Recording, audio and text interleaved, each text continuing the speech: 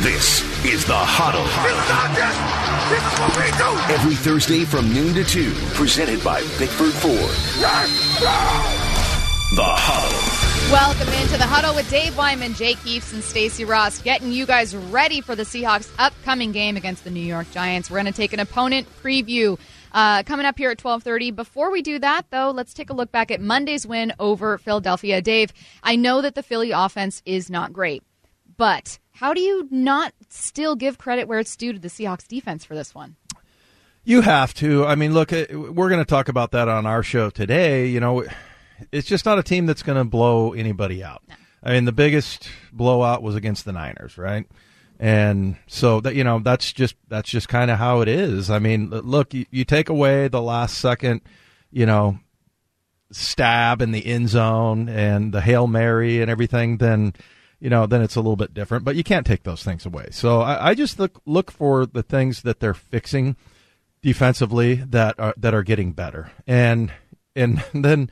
And the thing I heard you say on the way in, Stacey, was that you're okay with Jamal Adams, the strong safety, not being the best cover guy. Yeah. You know who that was? That was Cam Chancellor. Early on, Cam Chancellor was not a great cover guy. And then they paid him that, big deal, and he became fantastic, a really good cover guy. But, and I just think it's really funny that right now, we heard the whole Mr. Joe thing and everything, that now that's a chip on his shoulder. And I've been saying this for the last few weeks just to call myself out, that I'll bet you he gets a pick this week, because once you put that on somebody like that and you know that he wants them, that they have a guy like that who is, such a competitor, that he's going to go out and do it. So, I told this story yesterday, Jake, on our show, that we have a spotter, Chris Taylor, who's a fantastic guy. And, I was talking about one of the plays where I'm like, well, this might be something that somebody would say that his, Jamal Adams' coverage skills aren't great or whatever. But I don't know. And he comes and puts a card in front of me. It was just perfect timing. Jamal Adams, 9 tackles, 2 tackles for loss, quarterback hit, quarterback sack. Right. I'm like, okay. I think we're getting a little bit nitpicky here with Jamal Adams. Would you trade those for 3 passes defended? Yeah. No. Yeah, no, not at all. Exactly. So, yeah, I mean, he's just making plays all over the field. But I thought it was a great point because, look, he'll get there. Does he have the skill to cover people? Yes. I mean, they can't block him. He doesn't stay blocked. And he almost takes it as a personal affront to him if somebody tries to block him. And then, he's just a great pass rusher. He gets to a lot of things that other guys don't. So, yeah, I thought that was an interesting observation because it really parallels what, Cam Chancellor was like in the very beginning. So, and Cam was great after they paid him. I just remember in 2000, whenever that was, going into the 13 season maybe, and I was thinking, I'm not so sure if he has the requisite cover skills to be a strong safety. But also, look, the Seahawks don't play a ton of cover 2 where he's deep. It's more that he's in underneath zones or man-to-man coverage, and he's more playing up in the box like a linebacker. So, I think, first of all, your skills don't need to be as good anyway if you're there. But, he can do it. He can get that done. So, anyway, I thought, Jake, it was a good performance. I just think it's one of those things that you're not going to see the Seahawks, even the Jets. It might be, I'm hoping it's a double-digit win, but, they may beat them 24-21, but it's still a win. It is still a win, and you're looking for certain things that you're improving on. And one of the things that I wanted to ask you, and it's partly related to Jamal Adams as well, is the idea that, hey, you played the Eagles, there were still plays where you had wide-open guys or leaving wide-open guys, and Carson Wentz just didn't hit it. Are there things that you're looking at this defense when you're watching the film or watching things overall and saying that, hey, they're getting better in certain areas, but there's still a lot of room to improve, and Jamal Adams being a part of that, I think he gets a lot of criticism because they gave up 2 first-round picks, and they think he should be, the perfect, total created player. But there's a lot to work through there. Yeah. Well, and Pete talked about that they're still kind of, figuring out how to work with him and Jordan Brooks and Dunlap and still trying to work them in. But the things that I see, Jake, that that have bothered me about the defense. One is just very simple, the deep crosser. The deep crosser, and you saw Bobby, I think he was man-to-man on that tight end, Goddard, when he tipped that pass away, 30, 35 yards downfield. We've seen Jordan Brooks do that, pick up the deep crosser a couple of times, by the way, one in the Arizona game, and then another one, and he was like 35 yards downfield on that play.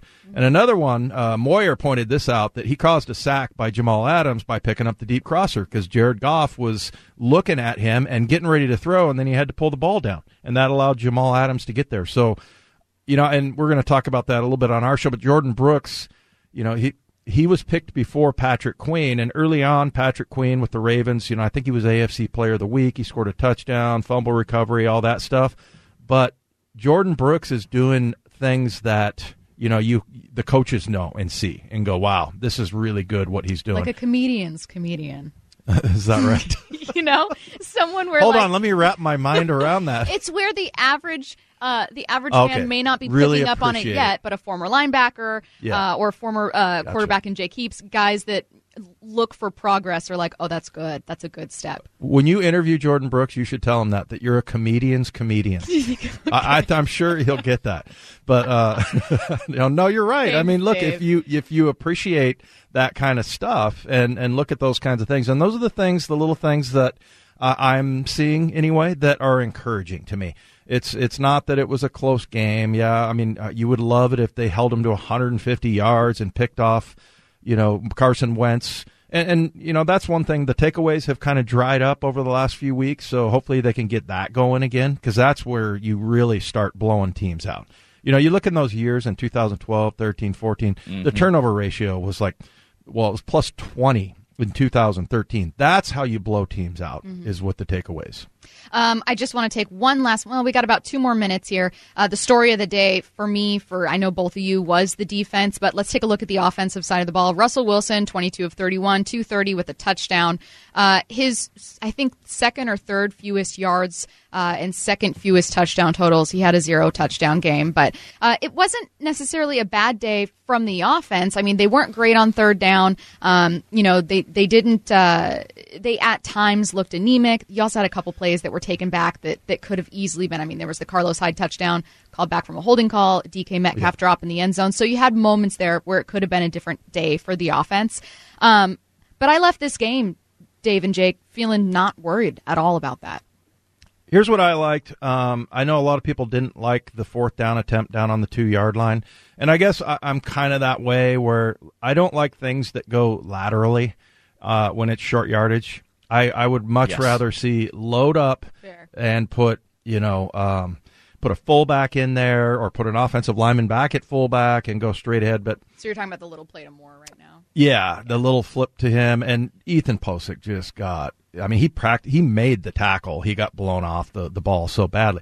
So what I like what they did there is, and I did a Football 101 thing on this, where in the second quarter, on a 2nd and 16 play, because those guys were just pinning their ears back and just flying upfield, they ran a little trap play on him. So, and that's where you don't even have to block the defensive ends. They didn't block the backside defensive end. The tackle was able to go right up to the linebacker, and then, they just kind of shoved the other one, and they trapped the 3 technique guy and just had that little inside, quick hitting running play that you call. And they called the same play last year when they were out there in Week 12 on a 1st and 20. So same situation. The defense is thinking, this is a pass. It's 1st and 20, and they go flying upfield, and you hit a little inside trap, and then you get a couple blocks downfield, and like Carson did the other night, and all of a sudden you got a touchdown. And last year it was a 58-yard touchdown from Rashad Penny. So, I liked what they did, and, we talk about creative run calls and things like that.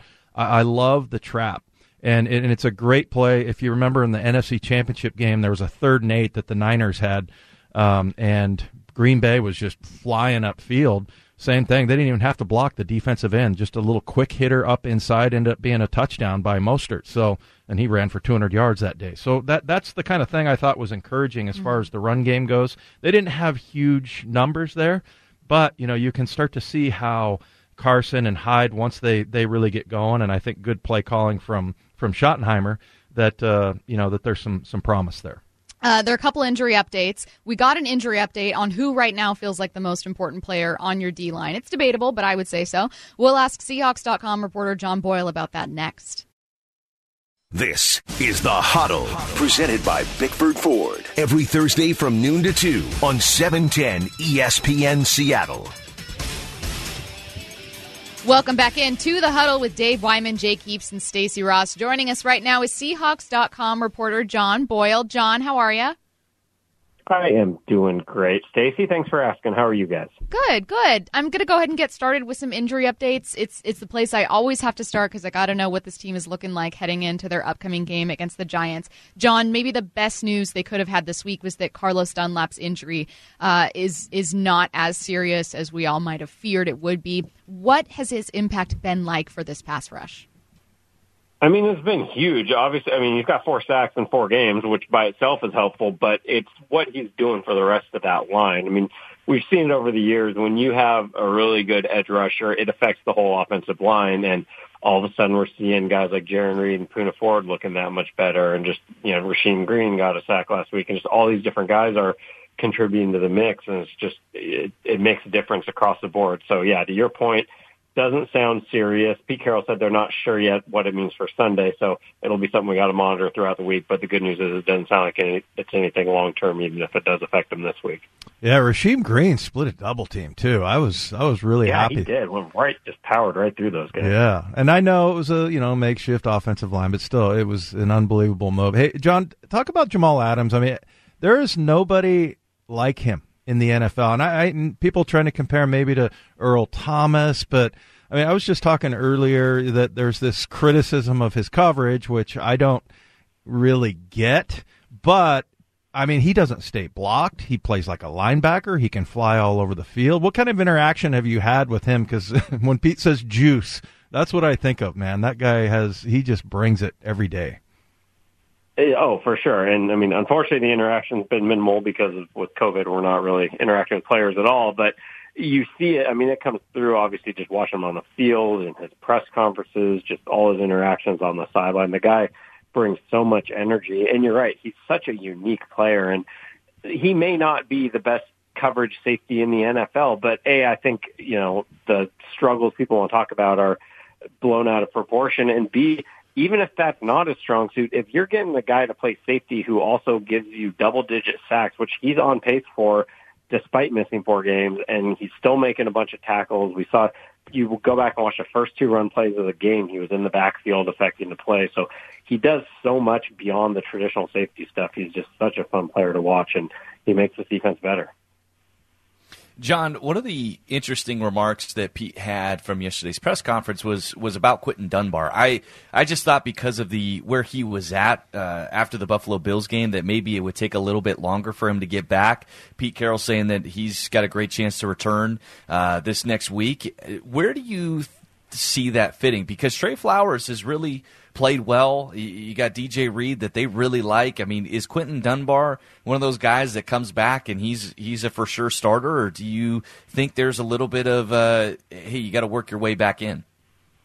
I think he's going to have to earn it. I mean, we'll have to see what happens with Trey Flowers. Pete Carroll did mention yesterday there's a hamstring injury, and if that's an issue beyond this week, then that might make the decision easier. But if Flowers is healthy when Dunbar gets back next week or whenever that is, that's going to be a tough decision because Trey Flowers has been playing really well the last few weeks. I mean, that's been one of the really big changes we've seen in this. The whole defense has improved, and one of the guys who's improved right along with it is Flowers. He's playing really good football these last probably 3-4 weeks. John, I'm jumping pretty far ahead with this one, but as we close in this kind of final stretch of games, when I'm looking at the Rams schedule and Seattle schedule, I feel fairly confident the Seahawks can finish this one out with the NFC West title. Where's your confidence level that the Seahawks take the West this year? I mean, to your point, it's fairly high because, first off, I think they're a really good team and they're going to keep winning games. But you can look at the schedule and see that, they've got the Rams at home, which could be a huge game, and they've got games. No game is easy in the NFL. We've seen it over and over. Even the supposedly bad teams can be good on any given day and have a lot of talent. So I'm not just going to assume they roll through these next 3 games, but really they're games that you should win. And if you do that, you're already in the driver's seat right now, just record-wise, and you can maybe add to that lead if one of your division opponents drops a game or two. But at the very least, if you can go into that game against the Rams with a one-game lead, you set yourself up pretty nicely to try to take control in Week 16 if that's the case. John, we were talking a little bit about Jordan Brooks, and the Seahawks took him before Patrick Queen. So, I guess those two guys will be kind of compared along the way. And Queen had some early success, but I talked about how he's doing a lot of things that, that aren't obvious, that are really good in this defense. And a lot of it has to do in zone coverage, which is surprising me because he didn't play much in college. But from what Pete has talked about Jordan Brooks, it just seems like he has been, because we've had first-rounders that people are like, maybe he's not playing. And maybe Jordan Brooks doesn't have first-round numbers, but the way he's playing, to me, and whatever you're hearing from Pete, to me, he's definitely worth that pick.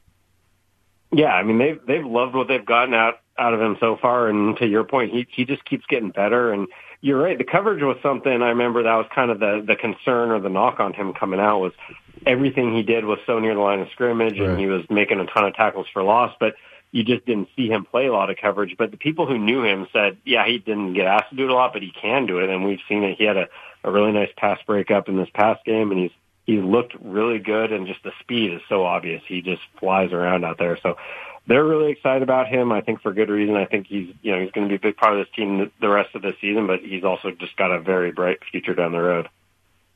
John, real quick, Chris Carson getting back, it was great to see him. He's such a fun, dynamic running back. His health is so important to this team. You could see that they were really trying to take care of him. Do you think that's something you see over the next couple of weeks, or do you see his workload getting bigger and bigger? I think you'd see it increase as they go along. I mean, they really like Carlos Hyde as well, so it probably makes it easier for them to feel like they can ease Chris Carson back in, kind of put him on a pitch count, if you will. I got to think we're going to see that usage go up, though, because don't get me wrong, Carlos Hyde's a really good player, and he played really well a couple weeks ago in that win, but Chris Carson's just at a different level, kind of difference maker, big play threat. So I got to think that as we go forward, as long as there's no setbacks, that he starts ramping up and being, the more higher used back over the next few weeks. Last question here for us, John. When you're looking ahead to this Giants game, I'm sure you've had plenty of time to preview. What's been the biggest opportunity you can see for Seattle, and what's the biggest challenge? I think the biggest challenge is we just talked about Chris Carson in the running game. If they want to keep that running game going, this is, for all those Giants struggles, their defense overall has been really good, and their run defense is really good. So I think that's kind of where you start. I think obviously the opportunity is going to be, especially if there's a backup quarterback, but even if there's not, we've seen the Seahawks pass rush thrive of late, and there's, the Giants line has kind of been up and down. They've had some really good play, but they've also struggled at times. And if you can get that pass rush going again, and maybe you're facing backup quarterback where you can affect him even more, I think the pass rush could, again, be a big part of their success. He is Seattle Seahawks reporter John Boyle. You can follow him on Twitter at John P. Boyle, and go read his work at Seahawks.com. You can also hear him every Thursday right here on The Huddle. Thanks, John. Thank you, guys. Good talking to you. All right, we're going to take a look ahead, you guys. Take a step across enemy lines all the way on the other side of the country with ESPN Giants reporter Jordan Raanan. That's next. This is The Huddle, presented by Bickford Ford. Every Thursday from noon to 2 on 710 ESPN Seattle. Welcome back into The Huddle with Dave Wyman, Jake Heaps, and Stacey Ross. We're taking you guys across enemy lines. We do this every single time on The Huddle at 12:30. It's Jordan Raanan, ESPN Giants reporter. Jordan, how are you? Good. How's everyone doing this afternoon? Good. We appreciate you taking the time today. Now, first things first, what's the confidence level of who starts at quarterback this week? That feels like the big conversation, at least locally here, about whether or not they're going to be, facing either guy. So who do you think gets the start? Yeah, coming into today, I felt very confident that, Colt McCoy was going to end up starting and Daniel Jones wasn't. We hadn't seen him on the practice field yesterday. After the way he left the game and the concern that some of the people in the organization had with his hamstring and playing it safe with it, you would think that he wouldn't be ready. But look, we saw him out there today. Now, granted, he didn't. I think he's going to be listed as a did not practice. but we saw him working on the side, and he seemed to be moving pretty well. So I will give him I'm not going to close the door on saying he's not going to play. I still lean towards Colt McCoy, but I think now I'm a little more optimistic for sure that Daniel Jones might play on Sunday in Seattle. Hey, Jordan, so if no Daniel Jones, then, and no Saquon Barkley, tell us about some of these other guys, Wayne Gallman or, Darius Slayton, just a lot of not necessarily household names, but who are some of the guys that are sort of the heroes on this team right now? Yeah, I think when you talk about the Giants and without Saquon, it was really the case from the start, as you say, who's the guy that opposing defensive coordinators, are going to be like, I got to stop this guy, keep him up at night. And the real answer is they really don't have that guy, right? Mm-hmm. So their running game, which was completely impotent the first few weeks of the season, has finally found its way. And Wayne Gallman is the guy. We're talking about a guy who's been on the roster. This is his fourth year, but he's basically been buried 3 or 4 times. But when he runs hard, and he seems to pick up. He's like one of those guys, and I think you guys can relate to this from watching the Seahawks a bunch over the past few years. He's one of those guys, you give him more, the more work you seem to give him, the better he seems to get. Now, he's not built like a Marshawn Lynch or, the kind of power back that they like in Seattle. He's more of a tall or leaner guy, but he runs hard. And, he's 5 straight games with a touchdown. So he got 25 carries this past week. He is their guy. So you stop Wayne Gallman and this offense is going to have problems, because the reality is that even with their, Daniel Jones, even with Wayne Gallman playing well, this isn't an offense that's going to score a lot of points. They've scored the 3rd fewest points, I think, still in the NFL at this point. And even like last week in Cincinnati, they had one of their biggest yards output of the season. They put up 19 points against the Bengals. So the team is not going to put up a lot of points. Their goal is to control the tempo, run the football, hit some play action off that. And, Evan Ingram is the guy they've been pounding the ball to recently. I believe he has 9 targets in 3 of his last 4 games, at least 9 targets. So they're going to get the ball to him plenty. And, Sterling Shepard and Golden Tate are kind of their possession-type guys. And then Darius Slayton is the guy that they try to hit some big plays to. But Darius Slayton's also dealing with some injuries. So shoulder/ankle. He's been banged up the last couple weeks, coming off a 0-catch performance. So in 2 of the last 3 games, he has 1 catch or fewer. So Darius Slayton's definitely banged up. You get a little break there with this Giants offense in regards to, okay, who are their skilled position players going to be on Sunday? Jordan, I've actually been really impressed watching the Giants on film defensively. They're a group that plays hard. They've got a couple nice players, but they did take a big blow injury-wise with losing, Kyler Fackrell, who was a guy who kind of just fell off the face of the map last year in Green Bay. New York acquires him, and he has a resurgence. How big of a loss is that, and how has this defense played overall? Yeah, but the defense has been very good. You have to like what they've done. They certainly have their weak spots that you'd like to attack. Cornerback 2 spot, you could attack that all day. The slot, they're playing a rookie, Darnay Holmes. He's had his struggles up and down. But you're right. That Kyler Fackrell loss is going to be big, because this Giants team, they don't have that big edge rusher, right? They really don't have any edge rusher right now. They're not, because it's not just that they lost Fackrell now. They already have Lorenzo Carter, who was a starter. He's on injured reserve. O'Shane Zimenez, he was the other starter to start the season. He's on injured reserve. Marcus Golden, who they had, you guys know Marcus Golden because you played against him 100 times over the years with Arizona. They traded him midseason. So now really their top 4 outside linebackers to start the season are not on the roster, on the active roster for this week's game. So the Giants are going to have a lot of trouble creating any sort of pressure from that outside linebacker spot. So what do? And I'm sure you saw this on tape. This team uses so many different looks. They're going to bring a lot of different looks. And I don't want to use the word blitz necessarily, because they're going to bring 4 guys. It just might not be the traditional 4 guys. You might see out of those 4 guys, one of them being a safety and one of them being a cornerback. That's sort of how they're able to confuse opposing defenses and create enough of the illusion that something's going on that really isn't, that they're able to disrupt some of these opposing offenses, because they can't just do it.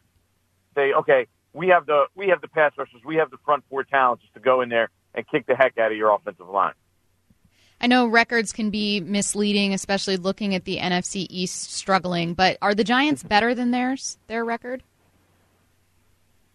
I think so, because the Giants team that, I think if you played the Giants in week, let's say 3 or 4, and you play the Giants now, what are we in, week 13? Mm-hmm. We're in week 13. Yeah.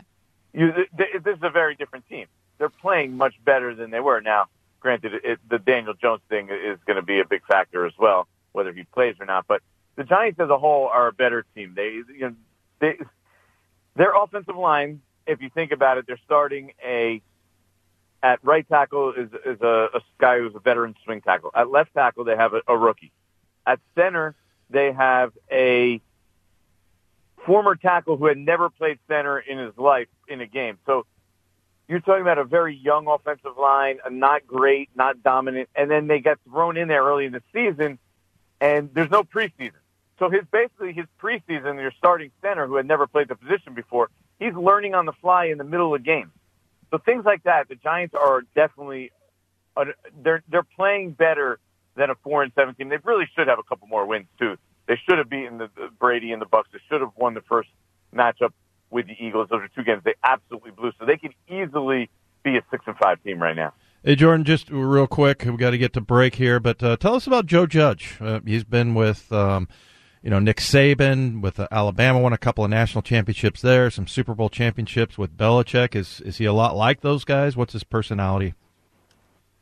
Yeah, I mean, Joe Judge is one of these no-nonsense guys. His attention to detail is really, really impressive. I mean, you speak to him, he's the kind of guy, when you speak to him, like, you leave that room and you're like, believe everything that guy just told you. Like, he has that ability in him. So he coaches hard, and that's sort of the program he's building here, is they're going to coach you hard. I mean, if you watch them during training camp, I've never seen anybody with as high an expletive per sentence rate as Joe Judge and his coaching staff. I mean, they get on players. They don't care who you are. You saw Saquon Barkley running laps. You saw them getting on Daniel Jones. You name it, they're all over you. That's what he's going to bring to the table. But I've gotten to know him a little bit, and you see a lot of the Bill Belichick, tree fail, right? The thing that I like about Joe Judge, I think gives him an opportunity to succeed, is he might get down a player's throat, call him out in team meetings based on the film that he showed on the board, but then he's able to put his arm around you afterwards and have a human conversation. And that human element and that ability to relate to players, I think, is what gives him a real chance to be a successful head coach. And you've seen it early on here. The Giants were 0-5. They're sitting right now at 4-7, trending in the right direction and in first place. Got to give him a lot of credit for that. That's a good point. He is Jordan Raanan joining us here for a Giants preview. Thanks so much, Jordan. We appreciate you taking the time. You got it, everyone. Enjoy the game Sunday. All right. Again, you guys can read his work on ESPN.com. A bit of breaking news here. This from Fox NFL Sunday's Jay Glazer. NFL reinstating Josh Gordon from suspension, eligible to return for the last 2 games. So this will not be immediate, but eligible for the final 2 games of the season. We'll talk about this next with Ray Roberts. This is The Huddle, presented by Bickford Ford. Every Thursday from noon to 2 on 710 ESPN Seattle. Welcome back into The Huddle with Dave Wyman, Jake Heaps, and Stacey Ross. Joining us right now, Ray Roberts. Now, normally we go in the trenches with Ray, host of the Seahawks pre- and post-game show. Ray, by the way, how are you? I'm doing good, but I didn't get my intro music today. Y'all gave me the standard news station. Curtis. Wow, throwing me under the bus. Yeah, I am.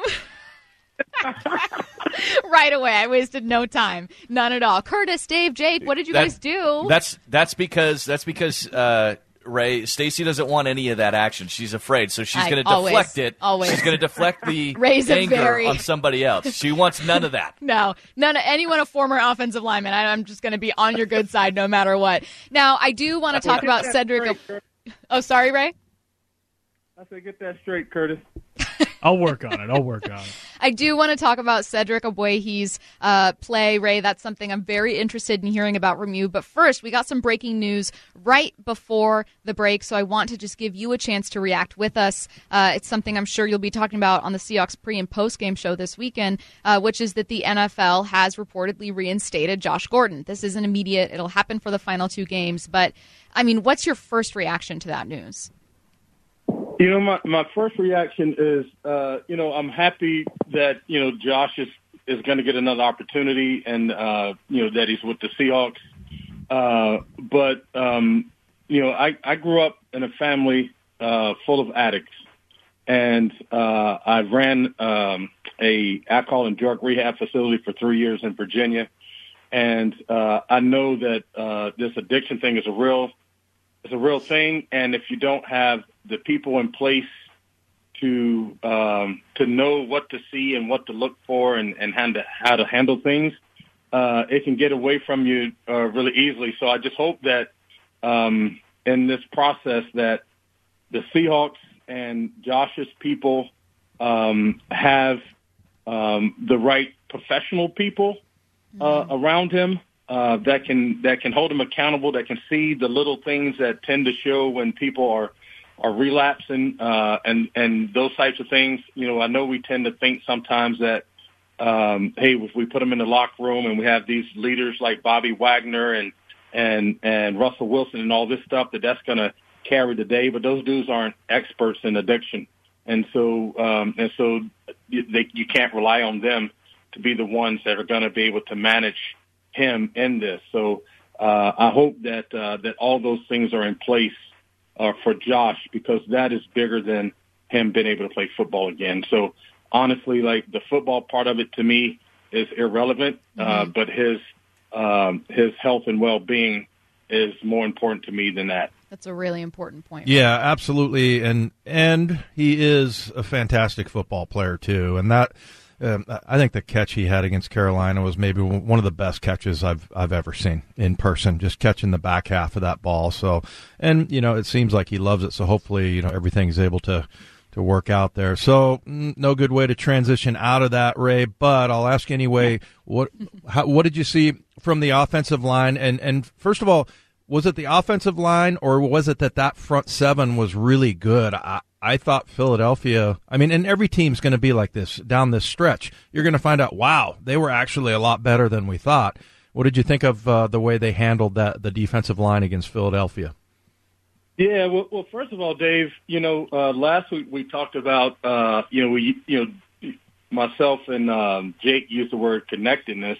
But before we used that word, we used the word marrying the run game to the passing game, and it looks like they're already in marriage counseling because it seems as if they came out again and wasn't real sure what they were trying to get accomplished in the run game, and I think that impacted then how the rest of the game went. I think obviously Philadelphia's front four, they're one of the only teams in the NFL that can just rush with the front four and get a lot of pressure.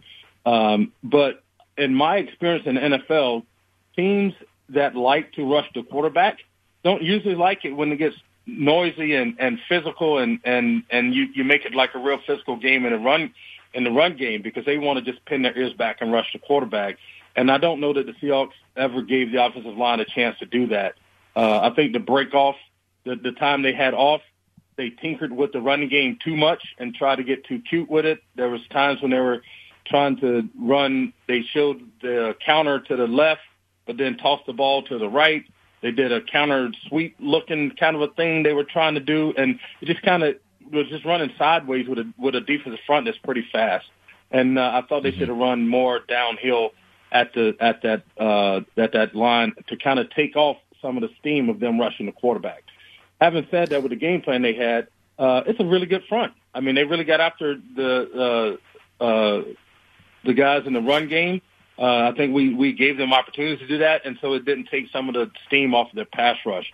And then our guy Cedric, he battled as best he could, but he just doesn't. He didn't have the stand power that he needed to play against the guys that he was playing against over there. He made the corner too soft. a few times, and Russell had to maybe step up or throw the ball before he wanted to throw it. And so and then in the run game, the one thing that kills the running attack is if you get defensive linemen that are penetrating the line of scrimmage before the running back can even get the ball. And a couple different times, his defender kind of came inside to his inside shoulder and got into the backfield to disrupt the run game. So I think he did the best he could. He got in there, he battled, he did all he could. But it was very noticeable to me that Mission Shell was a big miss this past week.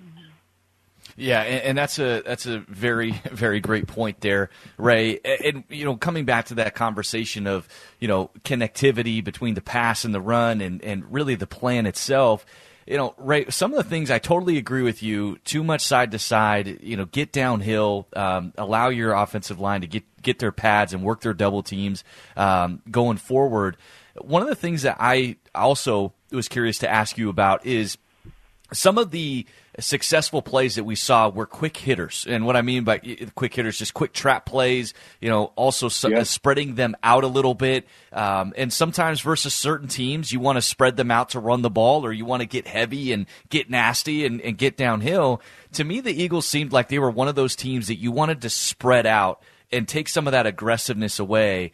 That to me is really the conflict that I feel sometimes between Pete Carroll wanting to get back to that old school, physical balance of type of football versus the current group that they have. And I'm just kind of wrestling with that idea, Ray. What's your thoughts with that? Yeah, so it's interesting that you said that because, as quarterback and, coaching in this new style of offense and the way people run an offense, you're always looking at the box, whether it's a good box or a bad box. So it's either a good box to run in the ball or it's a bad box you throw the ball. And so there were several times where I was looking at this box and the defensive line is really spread out. There are just some natural gaps there. There's opportunities for the guards to get up to the second level, but then they'd run the ball sideline to sideline. And then when they would run those quick traps I remember last year they were running those quick traps early in the season, then they just stopped doing them for whatever reason. They just stopped doing it. And but when they had those quick little power traps where the right guard is pulling the left guard is pulling to the right side, trapping that defensive tackle, and you're just getting right up into that hole and getting north and south right real fast. Those plays were working. And so then when they would go away from it, I just didn't understand why they were doing that. Because when that defense was spread out, like you said, there were just natural gaps just in their alignment that you could exploit with the type of running that Chris Carson can do, that Carlos Hyde can have, like with the way that this offensive line works best. And it just surprised me that from the week before where it looked so beautiful, the connectedness was so beautiful, and you thought, like we even said in this call, like if it's like that, then you can do whatever you want to do. You can run the ball if you need to for 120 yards, or you can throw it for 150 yards, because now you're pounding these dudes and you're taking some of that speed and some of that just wanting to get after the quarterback. You slow that down. You slow that down with screens. You slow it down with those little swing passes they were throwing to Carson at the beginning of the game. And it just seems like they just got away from all of that. And that's the part that gets really, really frustrating, because you have the makings of a really dynamic offense in the pass and the run. You have the makings and the people to make a defense have to decide, like, man, which do we want to, which is we're going to have to just live with when we go into this game, because we can't stop everything. And then they make it easy for the defense to take out a piece of it, because they get really cute with the running game, or they're not real sure what they're trying to get done with the running game, or you're playing against a defense that gets after the quarterback and you open up the game with like 6 out of the first 7 plays of passes. So you're giving them chances to kind of get into their rhythm and do what they like to do. And so then that was really confusing to me. And so I just hope that down the stretch, that like what you just said, that they get to these quick hitting plays, that they run the ball between the tackles with Chris Carson and Carlos coming downhill, working off of double teams. And that's why I said last week, those 3 interior linemen, the 2 guards in the center, are so important to the run game, because they have to get that push in the middle. Well, if you run the sideline to sideline, they're not getting push in the middle. They're going to have to be playing against better athletes that can run faster sideline to sideline than they can. So then you lose what you gain by having these big physical bruising type of dudes. And so I just hope that they can get back to that and just and because I think they can run everything they want to do. Russell can be everything that he wants to be. DK can be everything that he wants to be. All the different weapons can do all they need to do if they just get back to getting downhill with the run game. And then in those games where you're playing against these pass rushers, make them earn the right to rush the passer. Don't just give them the right to rush the passer. Make them earn it. So you're going to have to get smacked in the face.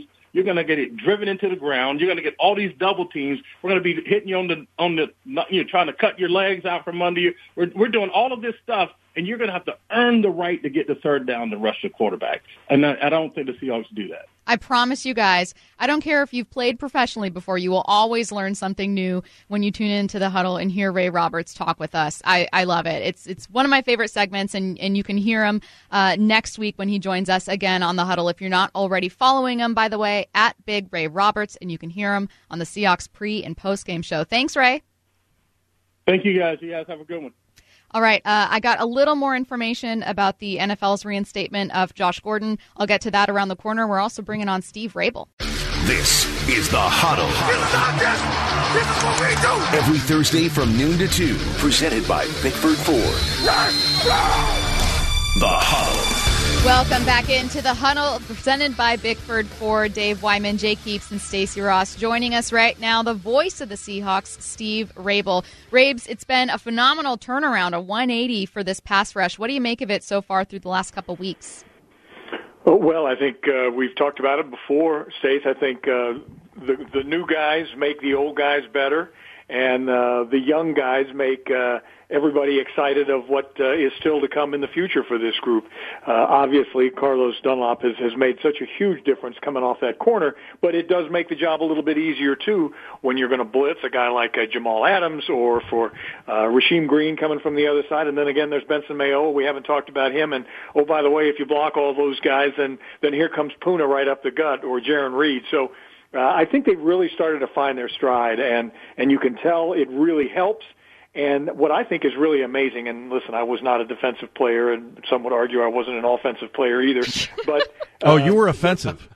Thank you very much. Thanks, but Dave. the simple fact that to be able to stop the run the way the Seahawks have done and still be able to get pressure on the quarterback the way they've been able to do that to me just says a really good, solid play on your defensive side of the ball, and we're seeing more and more of that. You know, Rabes, you mentioned we talk about sacks and everything. Earl Thomas last year was the first year where he got a sack. So there's been some sort of comparisons between, like, who is Jamal Adams look like? Who do you compare him to? Earl Thomas? Man, I don't think so, man. He is very unique, man. Watching him play the other day, I mean, we saw him playing like a linebacker, like a defensive end.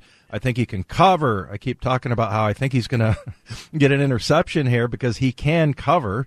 And there's nobody like him, Rabes. I mean, the energy, everything, the way he plays, he's truly a unique player. He really is. And you know, we in this business, all of us, at times make the mistake of comparing everybody to somebody else. You know, who does he remind you of? Who does he look like? You know, we saw what that meant for DK Metcalf and the other night, and that was not something that I'm sure that they want to repeat as DK just went off on Philadelphia. But you know, we talked about the Legion of Boom, and is this the second coming of the Legion of Boom? But they're such different A, personalities, B, physical specimens out there. And you're right, Jamal Adams. I mean, he's kind of got the size that Cam did, but when you watch him and you see how fast he is, how fast he closes, you know, he's good in coverage. He has a real nose for the football. Cam did too, and Cam would also rearrange dental work at the drop of a hat in the way he hit people. So, you know, and then Earl could fly around in the secondary. It's just a different group of people, and I think that's one of the reasons that it's taken a while for this whole defense to come together. Is all these disparate personalities and skill levels, and a defense that a lot of these guys, you know, hadn't played in before or were somewhat new to. Now it's all starting to come together, and it couldn't happen at a better time. Steve, you talk about DK Metcalf. how impressive has he been to you in his play, and more importantly, his continued development? I mean, he's doing things that last year he was struggling to do at the beginning of the year or didn't really get the opportunity to do, and it's really fun when you start to see coaches give him the opportunity to do new things, and he answers the call every time. And he's now starting to run routes that only smaller guys do, and he's doing it at 6'4", 230 pounds. What has been so impressive to you about his play and his physical nature? Well, I know we talked about it earlier in the season, and I said consistency in that he strives to be the best he can be, certainly, but he's just been so consistent, and I would continue with that, but also, Jake, with the caveat that you just brought up, and that is how hard he works to be the total receiver. He doesn't want to just be that guy who runs straight down the sidelines. He wants to be the guy that you can depend on when you need 8 yards and you run a slant right into the middle of the zone, and he's going to shield people off because he understands how to use his body to make the catch. I think there's just so many amazing things about what he's done, and he's only in his second year. It's hard for me to even say this, but I'm sure a coach would say, he would say, there are things I can still work on and I can get better. Holy smokes. I mean, get out of the way if you're the opposition. If this guy's going to continue to get better in his career, they don't have a chance. He's just such a physical specimen to block, but he's also, he understands, he's smart, he knows where to be for his quarterback, and you know as well as I do, Jake, if Russell trusts you, Russell believes that you're going to be where you're supposed to be, he'll get that ball to you. And I don't think it's no accident that DK has caught so many passes this year and so successfully for so many touchdowns. Now, the huddle is a safe space.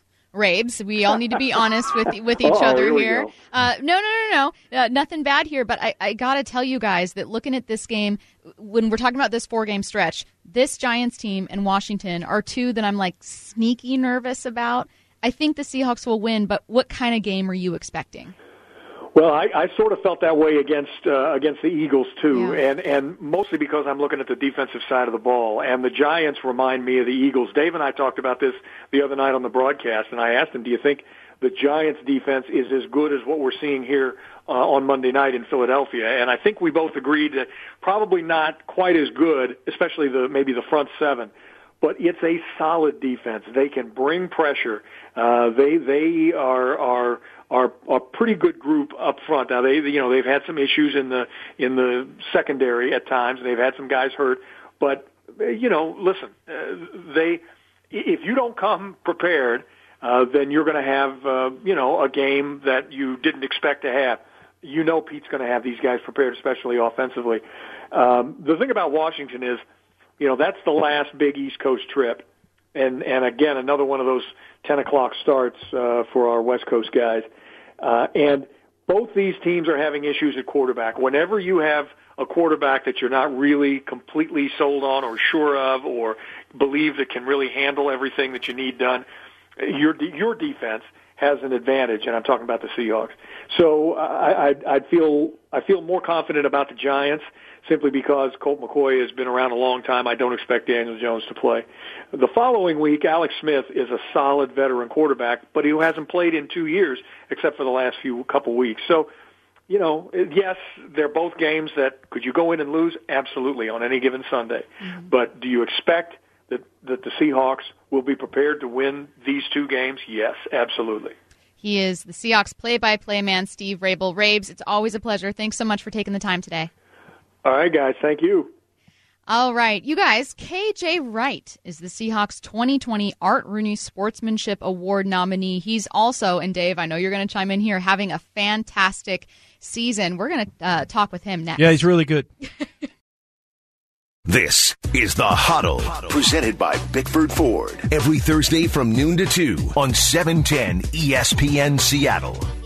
Welcome back into The Huddle with Dave Wyman, Jake Heaps, and Stacey Ross. We're going to be joined here in just a bit by Seahawks linebacker KJ Wright, longest tenured Seahawk on this team. And Dave, I'll start with you. I got to say, it's not just like a getting better with age thing. It's that age hasn't really slowed him. He had a fantastic year last year, a career high in tackles with 132. He's got 59 this year, an interception, has played in all 11 games. What have you made of his 2020 so far? It's been fantastic, and it's just, usually age works against every player on the team except for the quarterback. Mm-hmm. He's been like a quarterback, the way he's gotten just better and better. And the physical part of it, it has not slowed down. I've been watching KJ since his combine. And I remember watching him out of Mississippi State run and thinking, that is an unusual linebacker right there. I mean, he didn't look like he was fast, but he was covering a ton of ground. He's got long legs and long arms and everything, but he's just really good and tough at the point of attack. And that's the thing, I think, over the last couple of years, I thought he was the best player on their defense last year, and same this year, really. I mean, he's made so many plays and it's not just the open field tackle of, Kyler Murray. It's setting the edge and doing a really good job, and now they have him kind of playing more like an outside linebacker up on the line of scrimmage. He's really physical, takes good care of the perimeter, he attacks blocks. He does all of those little things that you need to do. And just to me, if you were to go through and grade every player, which I haven't, but just from going off of what I've seen and what I think he would get the highest grade. Yeah, KJ Wright, Dave and Stacy, has been so impressive to me in terms of the way that he also has been able to change his role a little bit and to be more flexible in terms of where they place him as well. For a long time, he was just a stalwart he's going to be the will linebacker right next to Bobby Wagner. They've moved him to Sam linebacker. He still plays will linebacker as well, but he's also added a little bit more to his game in terms of the pass rush and being asked to do that more. I mean, just everything that this defense, Ken Norton Jr. and Pete Carroll have asked him to do this season that's outside of not necessarily his comfort zone or just his normal roles and responsibilities, he's risen to that challenge. Yeah, one of the things, too, let's talk about that pass rush in general. We've talked about Carlos Dunlap, his impact on it, Jamal Adams, his impact on it, and we can stretch this to the linebackers in general, but when you look at both Bobby and KJ, both Dave and Jake, what has their impact been like, too? How have they also spawned this kind of revamp of the pass rush? Yeah, Bobby, I think, is maybe the best inside linebacker as far as rushing the passer. He's really good. He just has creative moves. He's quick. To me, I think that's something that he's probably best at.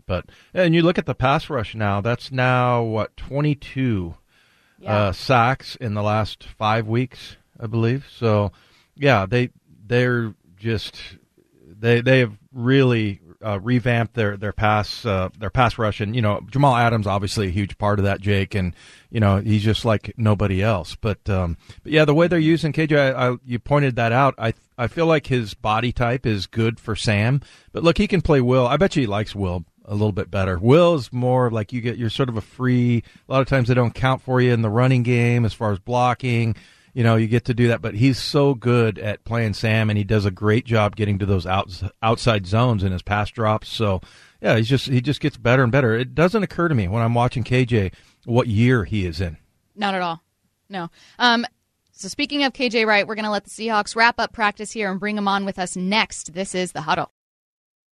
This is The Huddle, presented by Bickford Ford. Every Thursday from noon to 2 on 710 ESPN Seattle. Play fake, Seattle blitzes. Carson steps up and he goes down. KJ Wright gets there. Jamal Adams was there as well. But a host of Seahawks. We'll see who gets credit for the sack. Nobody cares on the Seahawks who gets credit. They just want to put Carson Wentz on his wallet, and they did, and KJ Wright is the man they give the sack to. That's 1, 2, 3, 4, 5 sacks for the Seahawks tonight. Yeah, they ended up with 6 that day. KJ Wright getting credited with one of those. He's had a phenomenal season, and he will be joining us in just a moment here. Seahawks are wrapping up practice and getting off the field. Before we get to him, though, I did promise you guys, this is The Huddle, by the way. Dave Wyman, Jake Heaps, and Stacey Ross. No, The Huddle presented by Bickford Ford. We're back. I did promise you guys an update on Josh Gordon. We didn't have a chance to get to it, so I'll just give you that right now before we jump into KJ's interview. So this is from Tom Pelissero. It's just a bit more information on how Josh Gordon's reinstatement is going to work. So he has officially been reinstated. That was announced today by Roger Goodell. He can begin COVID testing tomorrow, and then he can join the club next Wednesday on December 9th, assuming that he tests negative. So what that means is that he can attend team meetings, individual one-on-one meetings with coaches. He can engage in individual workouts and strength training, but he cannot practice, he cannot travel with the team, and he cannot attend games until Monday, December 21st. So there's going to be a stretch here between the 9th, assuming he, tests negative, when he kind of joins the team and kind of acclimates to everything that's happening.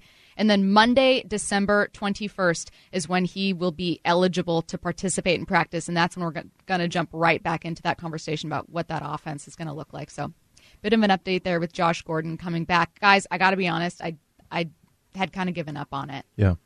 Yeah, same. I mean, we would have somebody text in almost every day during Clayton's half hour. What's the news on Josh Gordon? Just didn't know. I don't understand, why it was secretive and why there was no kind of update or anything, but really pulling for the kid. I mean, and it's been a tough time right now, especially for people who have that affliction, with the lockdowns and everything and being isolated and alone and everything. So wish him the best, of course. And he is a really fantastic football player. So, yeah, it's cool that they're going to get a chance, and I just feel like, Jake, if he's going to thrive anywhere, it's going to be here over any of the other 31 teams. Absolutely, and it's also the reason why he made no bones about that very same situation, Dave and Stacey, that he wanted to be here. He loved his time here. He wanted to be here. He loved the Pacific Northwest. He loved that organization, and he didn't even think about going to any other team when it came time to potentially seeking other opportunities. And so I think that it speaks volumes to Josh's desire to be back here.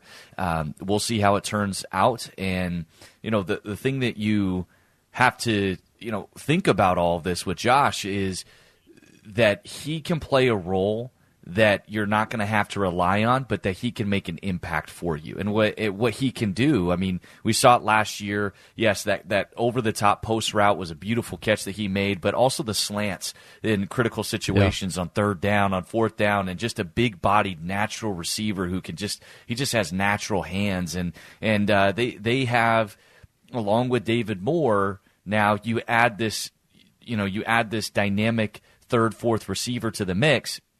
It really makes it difficult for defenses to cover the entire field. It really puts a stretch on them. Now joining us right now, a longtime Seahawks veteran linebacker KJ Wright, who, by the way, is the Seahawks 2020 Art Rooney Sportsmanship Award nominee. KJ, before we even start talking about your fantastic play on the field this year, we wanted to congratulate you about that because you've meant so much to the community and this organization. How did it feel getting that news? You know what? I just found out about that right before I came to walk through. I found out on Instagram. I found out on Instagram. But thank you. I'm honored. They nominated me last year. Yeah. And but I need to win this thing this year. Yeah.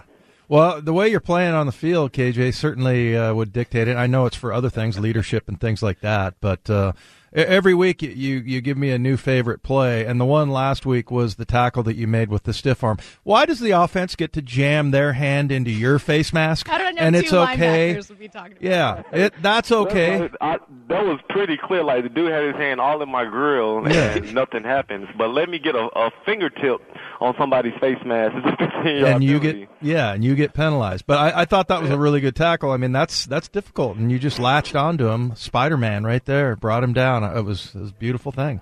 Loved it. Yeah. So, big time tackle. I'm telling you, we preach tackling every week. The art of it. It's definitely an art, and just made a really good play and stopped him. KJ, I got a suggestion for you, bro. Just listen to me here. In terms of going and winning the Art Rooney this year, the Art Rooney Award, maybe you need to do something like more complimentary. Like when you give out when you tackle somebody, you give them like some of those special mints that you leave at that hotels leave for people on their pillows, or something. So you're just talking doing about bribery, extra, Jake. You're asking just him to more bribe sportsmanship. No, just that extra effort of sportsmanship. You know what I'm saying? I love that idea. Yeah, we got to talk more about it. But I love that. I'm really trying to win this thing. All right. I may have to pull that out. I've been thinking on some things, KJ, so we can talk after the show. After practice, just hit me up. I got some thoughts for you. No doubt. Appreciate that. Hey, KJ, a bit of a weird question here. You and I talked a while ago about the idea of turning 30 and just in or outside of football, whatever your job is, just kind of what happens to you, your identity, whatever, when you reach that new decade, 30, 40, 50, 60, whatever. And you said something really interesting, which is you wished that you could talk to GMs in the league and kind of question some of those preconceived notions about when player drop-off truly occurs. And what's been awesome is that we did that interview, I think, a year ago, and to be completely honest, it feels like you've only gotten better, and it's been so rewarding to watch that actually happen. I mean, how do you feel, but then just kind of reflect on that growth even in the past year? Yeah, I'm telling you, like I said last time we talked, when you hit 30, it's more like people look at you differently than how you actually feel about yourself. And I'm telling you, like, every year, I truly believe every year I get better. And here I am at 31 still, playing really well. And my instincts keep getting sharper. My knowledge of the game keep getting sharper. And obviously, when the speed starts to diminish, you got to find ways to keep making plays. And so you just got to film study got to be on point, taking care of your body got to be on point. So when you get there on the field, everything looks normal. I'd kill to be 30. I don't want to hear you guys complaining about 30. Let us complain for a little bit. We were having a bit of, not an identity crisis. Yeah. We were just talking about, all of a sudden in the NFL, you're like, wait, I'm young in the real world, but suddenly people are looking at me like, well, what you tell them, KJ, you tell them you hope you get to 38 and be in this league still. I mean, that's hard to do, right? I'm telling you, GMs, I think they know, but they got to understand the value of that presence in the locker room. Because when you reach this age, you got so much experience, so much knowledge that you can share actually on the football field. Because I've seen tons and tons of situations that has happened in the NFL. Yeah. And once you can spread that message on the football field, that's stuff that people don't notice, but that is like winning football. And so I think they know, but I feel like more the outside world should know stuff like that. Yeah.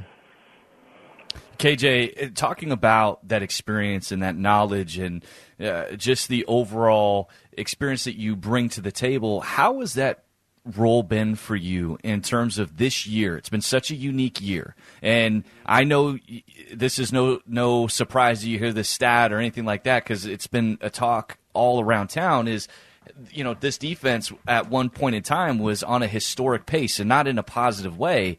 How do you weather the storm and use your leadership and your presence and your knowledge of what this defense can truly be and what it's supposed to be to help just kind of calm the storm and get everybody doing their job? Man, that's a very good question, but it's a few things that go into that. First off is just trusting the process. Like, we was consistent in everything we did. And Coach Carroll, he was the ring leader as far as just making sure we stayed positive, but actually, guys, let's address what's going on. Let's watch the film, and let's see how teams are just throwing the ball over our heads. And let's just put a stop to it, and let's address it. And, even when we have our players-only meeting, guys, the players-only meeting, this is what we got to get done. Let's address what's going on. Let's not pretend like it doesn't exist. Let's get it fixed. And the talent, all the talent is there. All the talent has been there all season. It's the same guys. But you see when guys just start being accountable, when people address things get fixed. And so, man, I knew that it was going to happen because people were saying you guys are a really bad defense. I know that we weren't a bad defense. It's just we weren't doing the little things right. And when you get on the details, really good stuff happens. So we just getting started. We got another opponent that we got to make sure we do it again. Yeah, KJ, I thought that the two things that stood out to me, and look, I don't know the calls, I don't know the rules, everything. I just, played a long time ago, back when we had leather helmets. But it just looks like, the little things you talked about, taking care of the edge, right? The perimeter, turning things back in, and then the drops, getting underneath, some of the you're not that far away when you do those kinds of things, and it's shown. I think since the second half of the LA Ram game.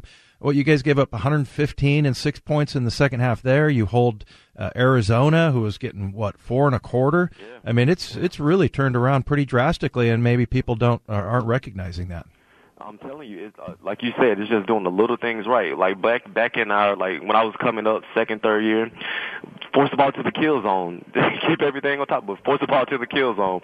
Let's just get back to the basics, get back to the fundamentals, because you have all this talent and but if you're not putting your talent to use as far as doing the little things right, it's useless. And so I'm glad we figured it out. Guys been playing really well together. I was telling the guys, Arizona and San Fran was our best communicating games, and this week we did the same thing. And so just communicate, say what you see. Let's just play really good ball. Hey, did you say force it back to the kill zone? Is that what you said? Kill zone. Yes. Yeah. I used to tell my high school linebackers, or the outside guys, I would say, turn it back inside to the bad people. This is where all the bad people are. But I like what you said there. Turn it back to the kill zone. I already can tell we have too many linebackers right now. We got too many linebackers. One too many. All right. KJ, congratulations on the nomination, and congratulations on your season. You've been really, really fun to watch this year, and we appreciate you taking the time. Thank you, guys. All right. You guys, he is... Gotta love KJ. When C-Raj played the highlight coming in where KJ got the sack, I didn't realize that I was like, get him! In the background. Oh, yeah. That's what you were laughing at. Yeah, I didn't remember. Fake, Seattle blitzes. Carson steps up, and he... What an idiot. Play that one more time. Play it one more time. Play fake, Seattle blitzes. Carson steps up, and he goes down. He got him. He listened to Dave. He was listening. I got to shut up. See, the reason why I love that so much is, A, it's okay because it's the Seahawk broadcast, so you don't need to pretend about being professional, down the middle, professional. Yeah, but my favorite part about that is you just can't help it. Like, I've tried to be in the press box before, Dave, in games, and I can't handle it whatsoever. I'm not built for that. You have to act like you aren't cheering for one side or the other, and this and that. And I'm always end up cheering at some point. But it's the competitor in you. You can't help it. You know what it is too? It's KJ Wright has been with this team long enough that it feels like a more, not a personal relationship, but you like success for him in a way that feels just rewarding for the entire team. Yeah, in a weird way. It's almost like you're a part of it. Yeah, right. I feel like because I don't know why. It was just by chance that I happened to be watching the combine when he was working out, and that was back in 2010. Wow, so that must have been such a, I guess 2011 maybe. He came in 11. So yeah, and I was just like, dang, look at that guy. He can really run. I mean, he can really cover. And then now here we are. And then, they end up drafting him. Do you know that he started at middle linebacker his first game, his rookie year? He was not a middle linebacker. I can't remember. It was David Hawthorne maybe got hurt. And so they moved him in. Why? Because he's so smart. He knew, and this is back when he's a rookie. So, I mean, this is kind of like on the level of Damian Lewis starting at center. Mm-hmm. Maybe not quite just because you're not touching the ball and hiking it and everything, but hiking it, snapping it. But the trust that your team puts in you knowing, this guy has a little more that he's bringing. Well, middle linebackers, it's right. You're kind of the quarterback of the defense. So, and they put him in there. So now he's officially started at all three spots.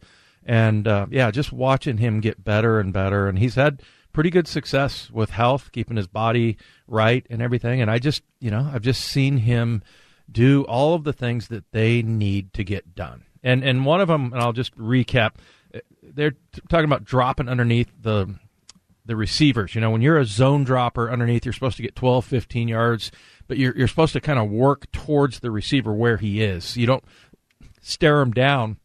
But, you look at get a glance of where he is. And the first play of the Miami game, he didn't quite get to the outside guy. And I remember he turned to Trey Flowers and patted his chest like, That was on me. The next, 4 times, and that was that game where he got 3 knockdowns. And one of them almost 3 I mean, it was almost close. Yeah, the first one, but that was exactly what he did. He corrected his mistake, ran underneath, and plus it's hard. It's hard to even execute that, even if you know what you're doing. But so yeah, I mean that's where, and then you see him taking care of the edge, not letting anybody get outside of him, turning it back to the kill zone, as he said. So I mean, those are the things that you see, and you see the leadership. And so when you have a guy like that who's been on the team for 10 years and he's doing it, and he's doing all the little things, everybody else is going to follow. All right, there is some sound I want you guys to hear from Joe Judge, plus the blueprint for beating New York. I want to say so far I'm 2 for 2. I'm really good at these blueprints. We'll get to that next on The Huddle. This is The Huddle, presented by Bickford Ford. Every Thursday from noon to 2 on 710 ESPN Seattle. Welcome back into The Huddle with Dave Wyman, Jake Heaps, and Stacey Ross. Now, a bit of sound that I want to get to. You guys, we started the show looking back at the Seahawks' performance in their win over the Eagles, and I can't believe I didn't mention DK Metcalf's day. 177 yards on 10 catches, a phenomenal performance, almost had a touchdown to add to that total too. Cut number 9 here. Here's what Joe Judge had to say about Metcalf. Well, you've got to find the best guy on your team who can at least kind of simulate some of the size. But this guy's a rare guy. I mean, to try to simulate his size and speed and playmaking down the field, you don't have a lot of guys walking the earth like him. So the reality is, you have to do everything you can to give your players the right looks from tape, the right looks in practice and scout teams. We've got to work to service each other the best possible. But look, we all understand this guy's a tremendous player. He's an elite player in the league.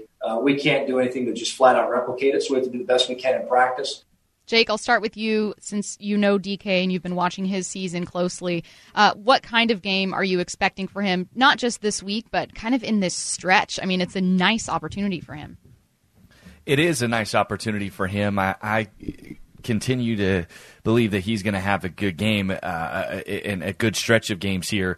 He has really proven himself, regardless of the talent on the other side. It doesn't matter. It's more of you got to deal with DK Metcalf than you do have to worry about the matchup itself. And James Bradbury is another really good corner in this league. He got paid big-time money. He is better size-wise than what Darius Slay was. Darius Slay is a little more undersized.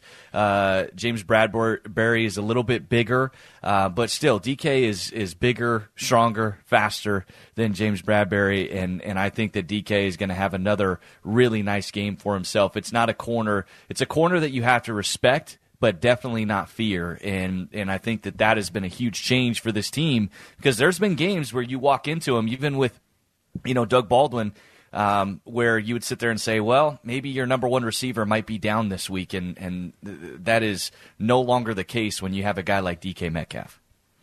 Is this my blueprint, Don? Or are we talking about DK? Because if anybody's going to have a game, it's going to be Tyler Lockett. Really? Yes. Oh, okay. Don't sleep on Tyler Lockett. Right. Yeah, I mean, definitely not. Tyler Lockett, yes. I guess it is. Maybe it's a recency thing, but with what DK has been able to do, it's hard not to think like this guy's just going to constantly go off. Why are you expecting this specifically to be a game for Tyler? Because it's just been too long. I mean, it's not like he hasn't had some good games. I mean, in the loss at the Rams, he had 66 yards, and he had 67 yards and a touchdown against Arizona. That toe drag, of course. He's gonna make that catch. Only 4 targets last week, 3 catches for 23 yards. So just those guys kind of complement each other, and they sort of go back and forth. Every once, I want to say it was like the first 3 or 4, they were both having good games, but then it was like they went either or. Yeah. Pick your poison, essentially, every week. When Lockett had his 200 yards down in Arizona, I think DK had like 30 or something like that. But he had the big-time play and the big-time block where he runs down Budda Baker and then springs Carlos Hyde for a touchdown. So, but yeah, it seems like it goes back and forth, but I think Tyler Lockett's due. He's just too good. And we were talking yesterday about we're getting to kind of Pro Bowl time of year, and who are the Pro Bowlers? And, on offense, does Dwayne Brown make it? You'd like to think so, but then there's Russ, and there's DK, but what about Tyler? Yeah, and Dave, just to further go along with what you were saying about this particular week, I do believe that Tyler's going to have a big game this week as well. I do think that DK will continue to have great production as well. So I think this could be a monster game for the Seahawks. But with Tyler, specifically with the way the Giants play, they are a heavy zone team. They are not a big-time man-to-man team. That's not really in their nature. That's where DK really thrives, is in the man-to-man coverage. And so when you have a team that's going to play more zone coverage against you, Tyler's the guy that really Russ tends to find quite a bit in those zone coverages. And so I think that Tyler, as much as Dave thinks, is going to have a pretty solid game this week. Now let's talk a bit about these blueprints to beating the New York Giants. I don't want to brag, you guys. Of the three of us, I am 2 for 2 in our last 2 huddles, coming up with my blueprint of step 1, score more points. And that being kind of the core principle. Thank you of my blueprint. I never remember there being a blueprint thing. You just made this up. And I did not, Dave. No, I have been very good with this. What's your blueprint for beating the New York Giants? I'm going to go with turnover ratio, just because they've not gotten the takeaways lately. +1. There was just the one turnover in that game, which was Quandre Diggs. A perfectly thrown pass right to him from Carson Wentz. We asked him about that yesterday. Like, were you surprised? Like, yeah, it kind of was. I thought it was an Eagles player. Not because I got the jersey confused or anything. I just was like, there's no way. He has to just be a wide open receiver. Exactly. Well, and then he was talking about how he was going to return it 102. And while we were talking to him, Bobby Wagner went by and said, yeah, you can't run 102 yards or something like that. But yeah, so there was just that one, +1. 0 was the turnover ratio against Arizona. And then the Rams -2 and Buffalo -4. And then you go back to their other loss, Arizona, they were -1. So they're now kind of down sort of middle of the pack. They're right there where the Giants are as far as turnover ratio goes. And that's something that, and we talk about blowing teams out and, how the Seahawks are always their opponents always kind of in every game. But if you go back and look at the teams that, 2012, remember that streak where they beat Buffalo like 51-0. Mm-hmm. They beat Arizona 58-7 or whatever. Yeah, and then they beat the San Francisco 49ers. I mean, that was those years where they were like +15, +20 in turnover ratio. That's how you blow teams out. And right now, just the way they've been playing, I think early on they sort of lived off the takeaways, and now they need to get back to that. They're doing all the little things, so I think that's going to come around. We talked to KJ about, making sure you turn everything back in, getting your zone drops, all that stuff. That's when things start happening. So I feel like they're going to go on a string of, takeaways here, and that's going to be the blueprint to beating the Giants. The Giants don't, there's really nothing that they do that's great. They're not horrible. They're not like the Jets as far as their record or anything goes. They've had some injuries, to key players, but I just think in order to put them away, you're going to have to take the ball away. Jake? Well, Dave, to ensure that happens, you're going to have to stop the run game for the Giants. And I don't foresee that being a problem for the Seahawks whatsoever. It's the one thing that the Giants do offensively that's okay. Yeah. They are middle of the pack. They average over 100 yards, 113 to be exact per game. But that's the area that they have to limit the Giants. That's the one thing that they're wanting to do. And if you want to, feast on Daniel Jones mistakes or Colt McCoy mistakes, who is most likely going to be out there, you need to force them into being one-dimensional and get them into those third and long situations. So stopping the run is going to be key to fulfilling Dave's blueprint.